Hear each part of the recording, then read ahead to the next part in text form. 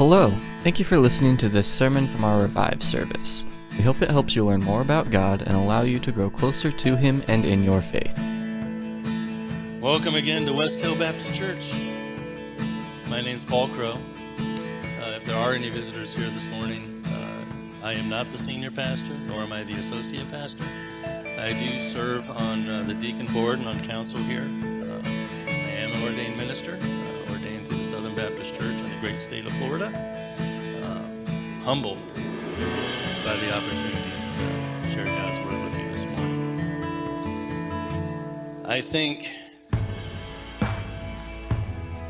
to be called to the ministry and to pastor is humbling for anyone. And anytime you preach, it is a humbling experience. But I think to preach on the topic that I'm speaking to this morning, grace, man, I am so unworthy of God's grace. The grace delivered to us through the cross, through the shed blood, and ultimately through the resurrection of our Savior. I want to share with you a couple passages that are not on slides before we get started. I should have highlighted these because I'm probably not going to remember which ones they are now.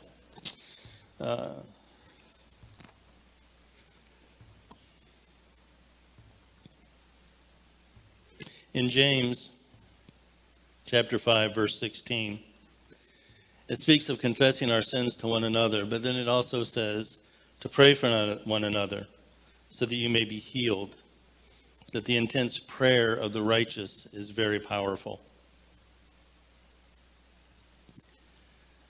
We're called to carry each other's burdens, and we're called to pray.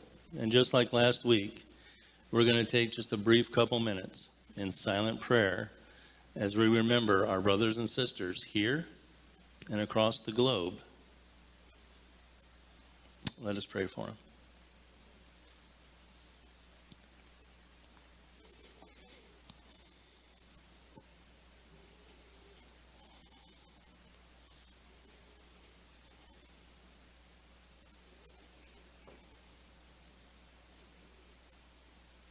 Father God, thank you for the church, this blessed institution that you have ordained. Thank you for the community of our fellow brothers and sisters. Lord, we're here for a purpose. Lord, we're not to live apart from one another, but to share in each other's lives, our pain, our burdens, our trials, our joys, the highs and the lows that life brings us every single day. Help us, Lord, to gird each other up, to encourage, to edify. We were not made to be solitary creatures, but to live in community with each other through Christ. Help us, Lord. In your name and precious name we pray. Amen.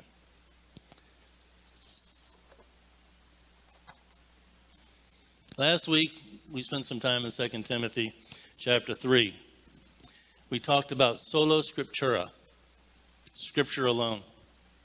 And I think together we agree and we can affirm that the scriptures are sufficient, inerrant, infallible, eternal, and the pure spoken word of God.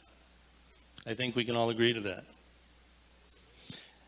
Jason Allen from Midwestern Baptist Seminary says that the Bible holds authority over all other religious books, traditions, councils, and popes, and that the scriptures are the standard, yea, the benchmark, the plumb line for the church. Scripture alone should be our standard in faith and practice. And the three major branches of Christianity, Protestants, Catholics, Orthodox, we all agree that it is Christ, that it is grace, and it is faith that are necessary for salvation. The issue is that little word sola. That separates, again, us from everyone else. From Scripture, I learned that we are saved by grace through faith, in Christ to the glory of God alone. Do you believe that? truly believe that? This morning, we're going to see that it's grace that saves us, and it's not grace plus anything else. There are two extremes, though, to the topic of grace that we need to be aware of. The first one is legalism. And the second one is a word probably many of you have never heard of before, antinomianism. What in the world is that? Well, it's a fancy word that comes from the Greek, and it means against the law. Basically, to break all of these down, when Paul moved on from Galatia, a group of people moved in called Judaizers. And those people taught that, yes, it is Christ that saves you. It is the gospel of Christ, but you also have to become Jewish. You have to be circumcised. You have to follow the traditions. You have to follow the dietary laws. You have to follow the law. Well, Paul didn't agree with that. And in Galatians 1:6-9, he said, I am astonished that you are so quickly deserting the one who called you to live in the grace of Christ and are turning to a different gospel, which is really no gospel at all. Evidently, some people are throwing you into confusion and trying to pervert the gospel of Christ. But even if we or an angel from heaven should preach a gospel other than the one that we preach to you, let them be under God's curse. As we have already said, so now I say again, if anybody is preaching to you a gospel other than what you have accepted, let them be considered God's curse. If anyone from any pulpit, in any church, on any TV, or on any radio is teaching anything that adds anything to what God has already put into Scripture, turn it off. This is sufficient. We need nothing else. There are no ands and there are no buts.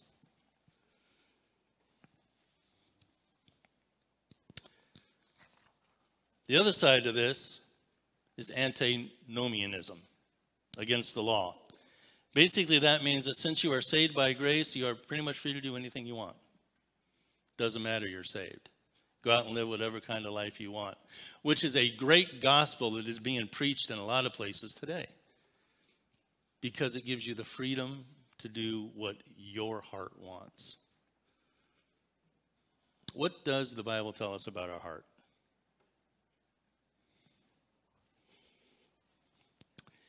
Jeremiah 17:9 says, the heart is deceitful above all things and desperately wicked.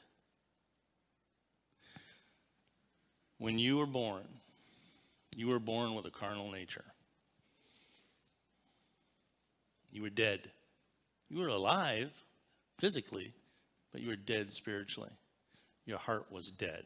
Your heart was sinful. Your heart was black. That kind of a heart produces nothing good. So when we're saved by grace unto worldly freedom, that's not salvation. That's not true grace. And when people buy into that and they live a hedonistic lifestyle, allowing themselves to do whatever they want, whenever they want, they're basically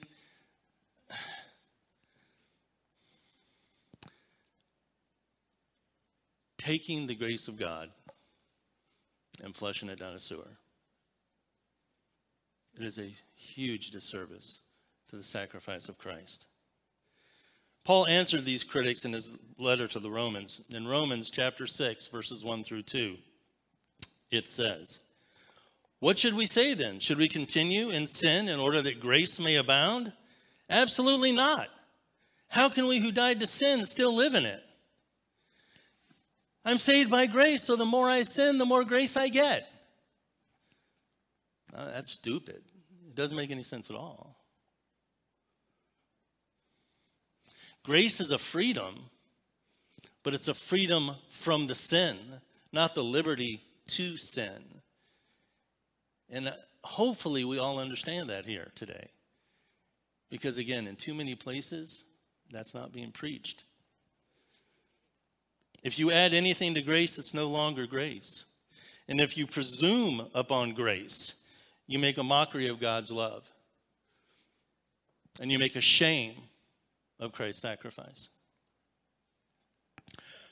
Martin Luther once said that understanding grace alone is the hinge on which every other solo turns. Every other foundational truth hinges and turns on the truth of grace. So, today we're going to be in Ephesians chapter 2, verses 1 through 10. We're also going to be all over the Bible, if you know me. So you can turn there if you like, or put it on your phones. All scriptures will be on the screens. The one thing about the Bible, and the reason why you will find me going all over the Bible, typically when I preach, unless I'm just dealing with one particular verse, is topically speaking, when we're speaking on a topic. Last week we spoke about the Bible being a whole, one story throughout 1,500 years. And we spoke about how God used all sorts of different people and all sorts of different times and all sorts of different places to create one story. The Bible confirms itself. What we speak of that is written in Timothy can be confirmed by somebody else that wrote somewhere else at some other time, because it's one consistent truth. Something you will not find anywhere else.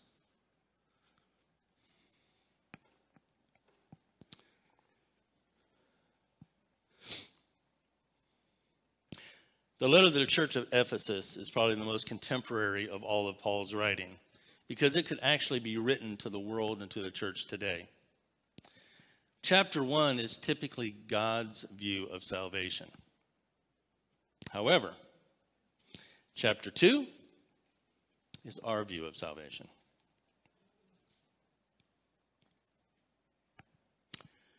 But there's three things that we want to clarify. The first one is justice. Justice is getting what you deserve. Mercy, on the other hand, is not getting what you deserve. And grace is getting what you and I absolutely do not deserve, is God's unmerited favor. You know you're not worthy. I'm not worthy. You don't deserve it. I don't deserve it. We never will. Ephesians 2, chapters 1 through 3. As for you, you were dead in your transgression and sins, in which you used to live when you followed the ways of this world and the ruler of the kingdom of the air, the spirit who is now at work in those who are disobedient. All of us who lived among them at one time, gratifying the cravings of our flesh and following its desires and thoughts. Like the rest, we were by nature deserving of wrath. God wants to show us by his grace, it is his grace alone that we are saved. So this is us. We were dead. Ephesians 2, 1 through 2, again. As for you, you were dead. There's no mixing of words here. You're dead. You were dead in your transgressions. You were dead in your sins. These things that you used to live when you followed the ways of the world. Up until your acceptance of Christ. Up until your surrender through the Holy Spirit to Christ, through his grace and faith, your faith. You are dead.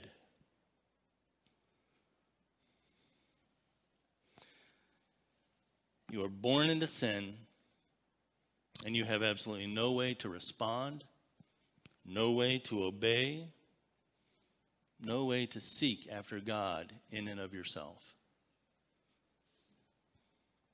Romans 3, verses 10 through 11 says, there is no one righteous, no, not one. There is no one who understands. There is no one who seeks God. We have no righteousness. No spiritual ears to see, to see. No spiritual ears to hear, and no spiritual eyes to see.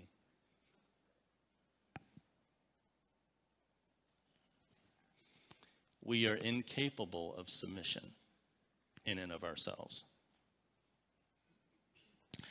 The scripture describes us before our salvation as slaves of sin. In 1 Corinthians, it says that we're blind, completely unable to come to God. And in John, it says we are helpless without the Holy Spirit. We're imprisoned by our sinful desire. Transgressions mean acts of sin. And the word sin means an immoral act considered to be a transgression of divine law. Romans 3:22 through 24. There is no difference between Jew and Gentile, for all have sinned and fallen short of the glory of God. We'll come to the rest of this in a minute. But first, we're held captive by the ways of the world. In 1 John 2, we read, do not love the world or anything in the world. For if anyone loves the world, love for the Father is not in them. For everything in the world, the lust of the flesh, the lust of the eyes, and the pride of life, comes not from the Father, but from the world. Are you getting an idea of the picture that we are in prior to Christ? The depth of our moral and spiritual state, the darkness and blackness of it. We were held in chains by the we were held in chains by the ruler of the kingdom of the air. This is a description of Satan and his forces. Paul writes to the church in Ephesus, chapter 6, verse 12. Our battle is not against flesh and blood, but against rulers, against authorities, against the world powers of this darkness, against the spiritual forces of evil in the heavens.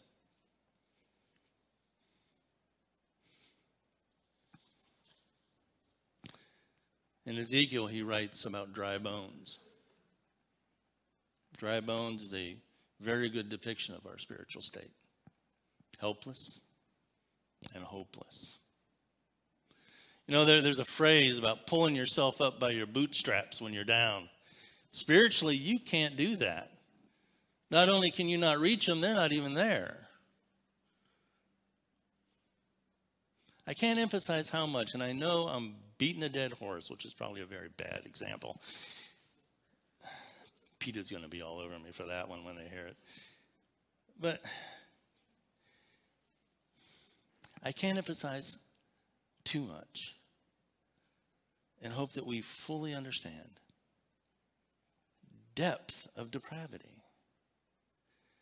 Because when we start talking about the rescue of God, pulling us out of that well of blackness, we have to understand just how far down God was willing to reach, how far down God wanted to reach.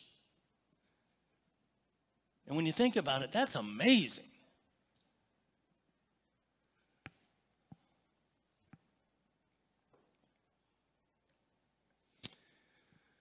This is us. Not only were we dead, we were defiant.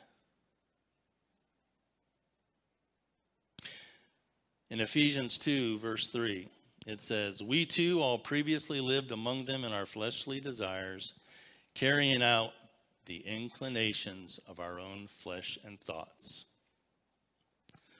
Paul also writes in Galatians that before Christ, we were fighting a battle. Well, actually, we've been fighting a battle. We're going to fight a battle our entire lives. But before Christ, we lost every single battle. Every single one. There were times you probably felt like a winner, but in the grand scope of eternity, you were a loser. And so was I.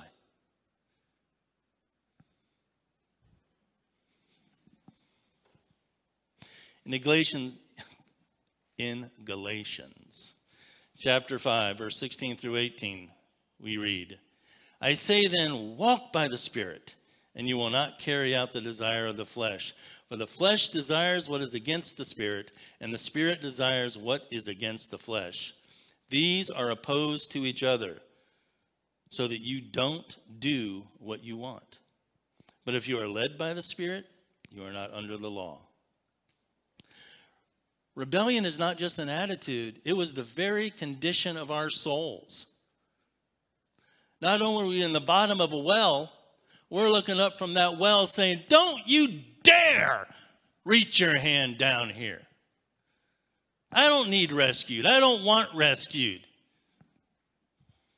That's our spiritual condition. We're shouting at the very people, talking about like firemen and stuff like that. We're shouting at those very people that could rescue us.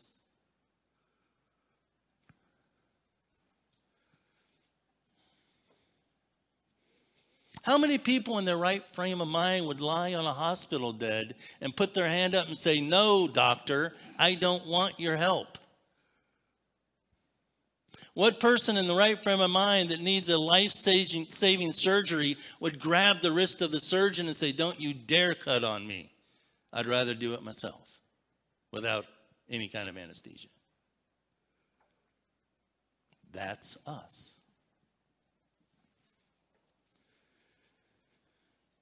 Jesus himself put it this way in the Gospel of John, chapter 3, verse 19 through 20.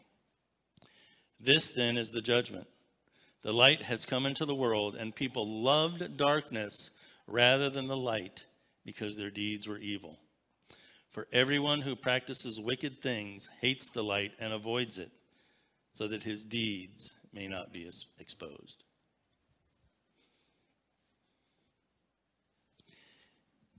Anybody here have 2 kids or more? You can lift your hand. I know it's church, but you can still raise your hand. We're Baptist, but it's all right. I'm a Baptist-costal. I'll accept it. If you've got 2 kids, have you ever experienced one kid saying, I didn't do it? Has that ever happened? That's us. I didn't do it. Keep the light away from me. I don't want my lies exposed. I will point the finger at anything and everything before I admit my own guilt and ask for help. I will refuse help so that my lie is not exposed. That's us. Paul says that before Christ, our hearts are hard towards his love, mercy, and grace. Ephesians 4, verse 18. They are darkened in their understanding, excluded from the life of God because of the ignorance that is in them and because of the hardness of their hearts. This is us. We're dead, we're defiant, and we are doomed. Paul writes again in Ephesians 2, we too, by nature, are children under wrath. Wrath. Whose wrath? God's wrath. Every single one of us is worthy of the wrath of God. I don't think there is any kind of story somebody can tell, any kind of example somebody can give from history that would correlate or be equal to what the actual wrath of God is. It's unfathomable. Hell is a very, very special place. But it was not originally made for you and me. The horribleness of hell was not intended for us, but for those that do not accept Christ. That is going to be their eternal destiny. That horrible wrath of God. There's no way that I can even picture what that looks like. We were dead, and we are incapable of saving ourselves. But more than that, like I said before, we didn't and don't want to be saved.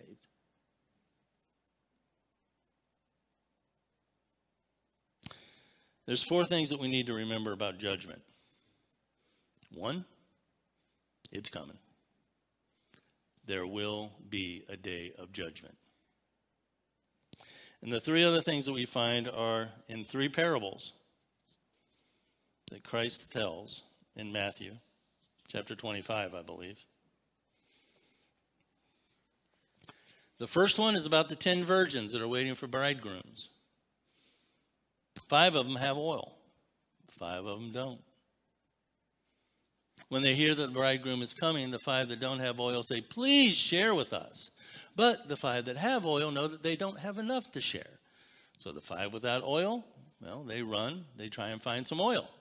And while they're gone, the 5 with oil, the bridegroom comes. And he takes them through the door into the banquet. The 5 that didn't have oil return. But it's too late. The door's shut. And they can't get in. The other parable is told about a master that went on a journey. And he called his servants together and he gave each of them a certain amount of talents. 2 of them took those talents and they used those talents, and those talents prospered. But the third one didn't. He took that talent and he buried it. The other talent talks about Jesus' return. That the angels will separate the sheep from the goats, and to the sheep he will welcome them into his eternal presence. He will welcome them into his eternal presence because, I'm getting ahead of myself. In Matthew 25, 35 through 36, it says, for I was hungry, and you gave me something to eat. I was thirsty, and you gave me something to drink. I was a stranger, and you took me in. I was naked, and you clothed me. I was sick, and you took care of me. I was in prison, and you visited me. I'm going to say something, and I don't want you to understand me.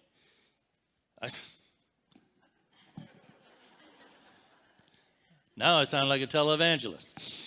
All right, I'm going to say something, and I don't want you to misunderstand me. I think that's where I'm headed. Wow, I got to speed up. Salvation is not based on works. But, and you guys can correct me all you want. Our judgment, the Bible is quite clear, will be judged on how we live our lives. And that does speak to works. Because although we're not saved by works, we're saved for works. And how you live your Christian life plays into that. You guys remember those stories about the crowns that you're going to receive in heaven? That ultimately we're going to cast at the feet? We get them, but we get rid of them.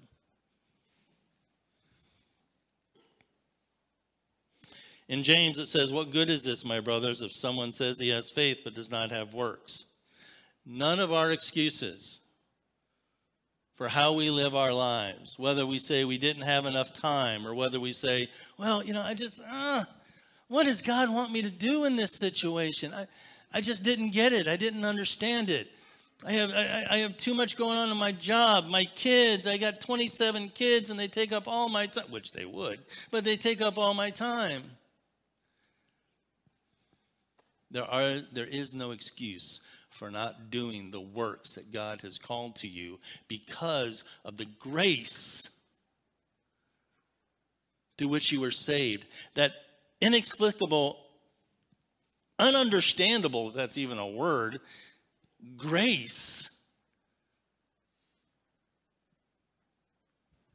that God uses to pull you out of the darkness of sin. The Life Application Commentary says that eternal life is a free gift based on grace. Amen? I agree with that. Salvation is never based on works. Amen. And this judgment does not determine our eternal destiny. Amen. Instead, this judgment determines our rewards in heaven for living a faithful life. God's gracious gift of salvation does not free Christians from the faithful requirement of obedience on earth. All Christians must give an account for how they lived in this body.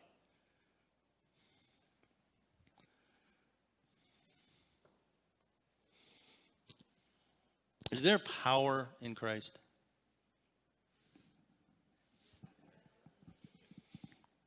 Is there power in Christ through grace? Is there power in Christ through grace through faith? With great power comes what? Great responsibility. A lot of Marvel superheroes in here, fans. With power comes great responsibility. I know that doesn't exactly transition into a spiritual thing, but it's true. The 5 virgins ran out of oil. They weren't prepared. The servant said to his master, I know you. You're a difficult man, reaping where you haven't sown, gathering where you haven't scattered seed. So I was afraid. And I went off and hid your talent in the ground. Here it is. You're saved by grace, through faith, for works. And if you take those talents, you take those works, and you hide them in the ground, you are not faithful. You're not obedient.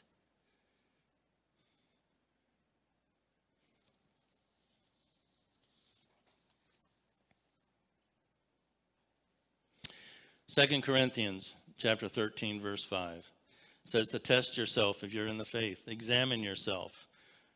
Or do you not recognize for yourself that Jesus Christ is in you unless you fail the test? We were dead, we were defiant, and we were doomed. We were helpless to save ourselves. Something had to happen. Something had to help us. We needed a rescuer. Ephesians 2, verses 4 through 7. But God, who is abundant in mercy, because of his great love that he had for us, made us alive with the Messiah, even though we were dead in our trespasses. By grace you are saved. You don't deserve it. He also raised us up with him and seated us with him in the heavens in Christ Jesus, so that in the coming ages he might display the immeasurable riches of his grace in his kingdom to us in Christ Jesus. In the context of death and defiance and doom, Jesus did something that is extravagant, amazing.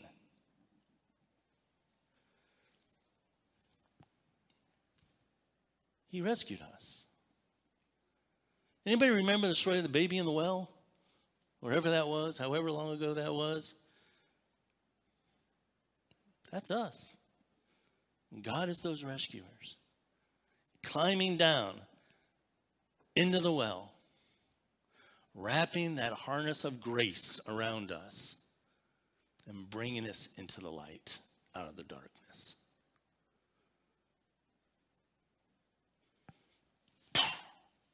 I wish I had an emoji. It's mind-blowing, the grace of God.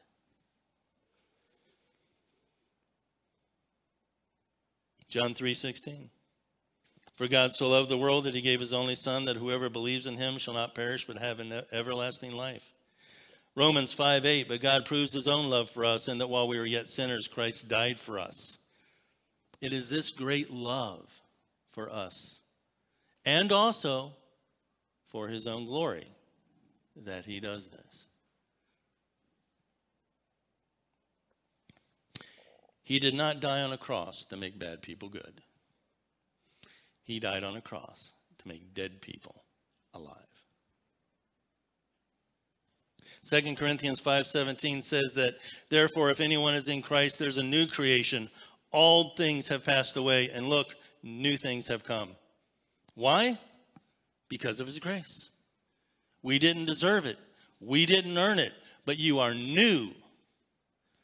All that stuff in the past, all that depravity that we used to live in that clung to us like the clutches of foulness, gone. And the only reason that it would still be there is if you allow it to be there. You're new. And we as Christians need to learn to live in the newness of our salvation.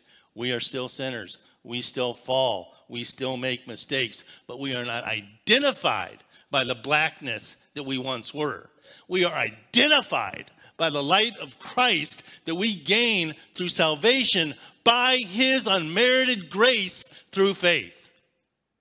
And as Christians, we darn well need to start standing on that point and not wallowing in what we used to be, because we're not.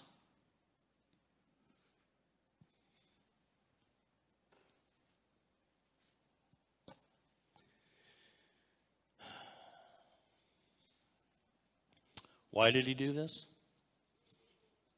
To show his character. We're going to come back to Romans 3, verse 22 through 24. It says that this righteousness is given through faith in Jesus Christ to all who believe. There's no difference between Jew and Gentile, for all have sinned and fall short of the glory of God. The rest of it reads, and you are all justified freely by his grace through the redemption that came by Christ Jesus. This is what Paul was writing about when he wrote in chapter 1 of Ephesians, verse 7. He said, in him we have redemption through his blood, the forgiveness of our trespasses according to the riches of his grace. God initiated our salvation, and it is by grace alone, not a doggone thing that we can do. It is a present, it is a gift, freely given, held out through the bloody arms of Christ to you to accept or reject.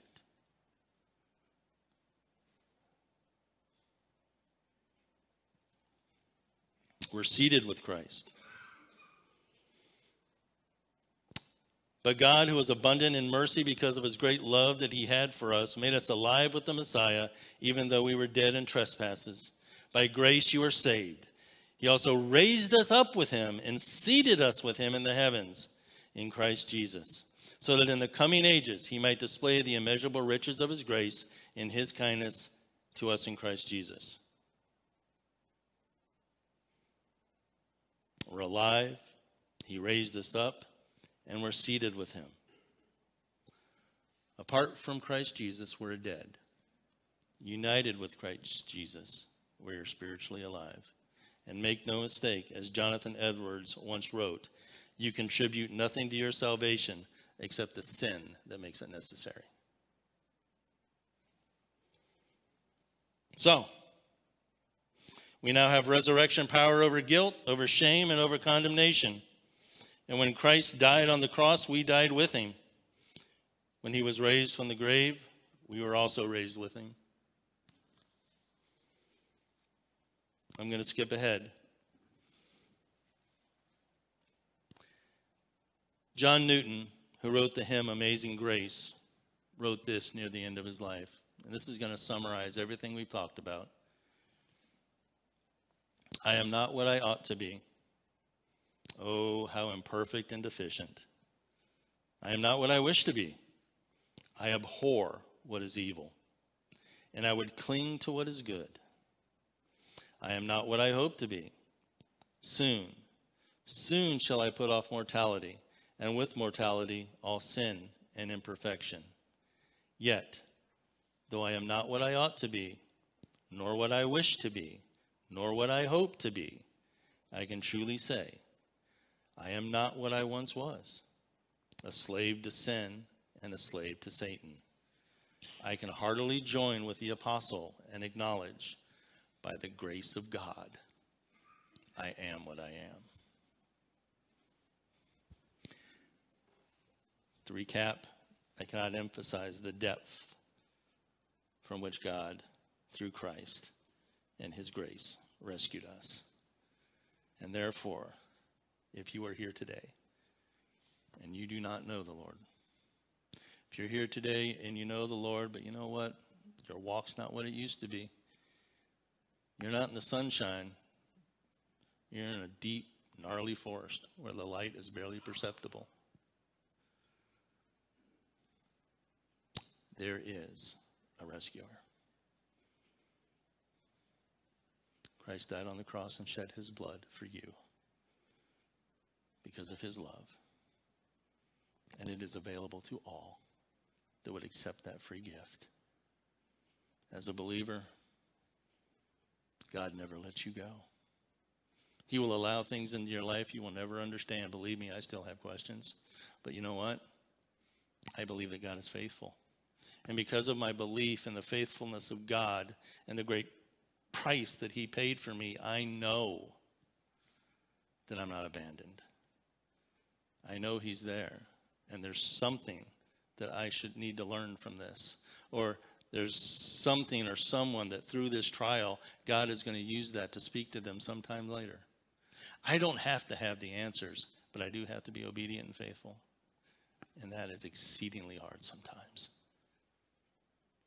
So sometimes we just need to pray, help me. Would you bow your heads and close your eyes?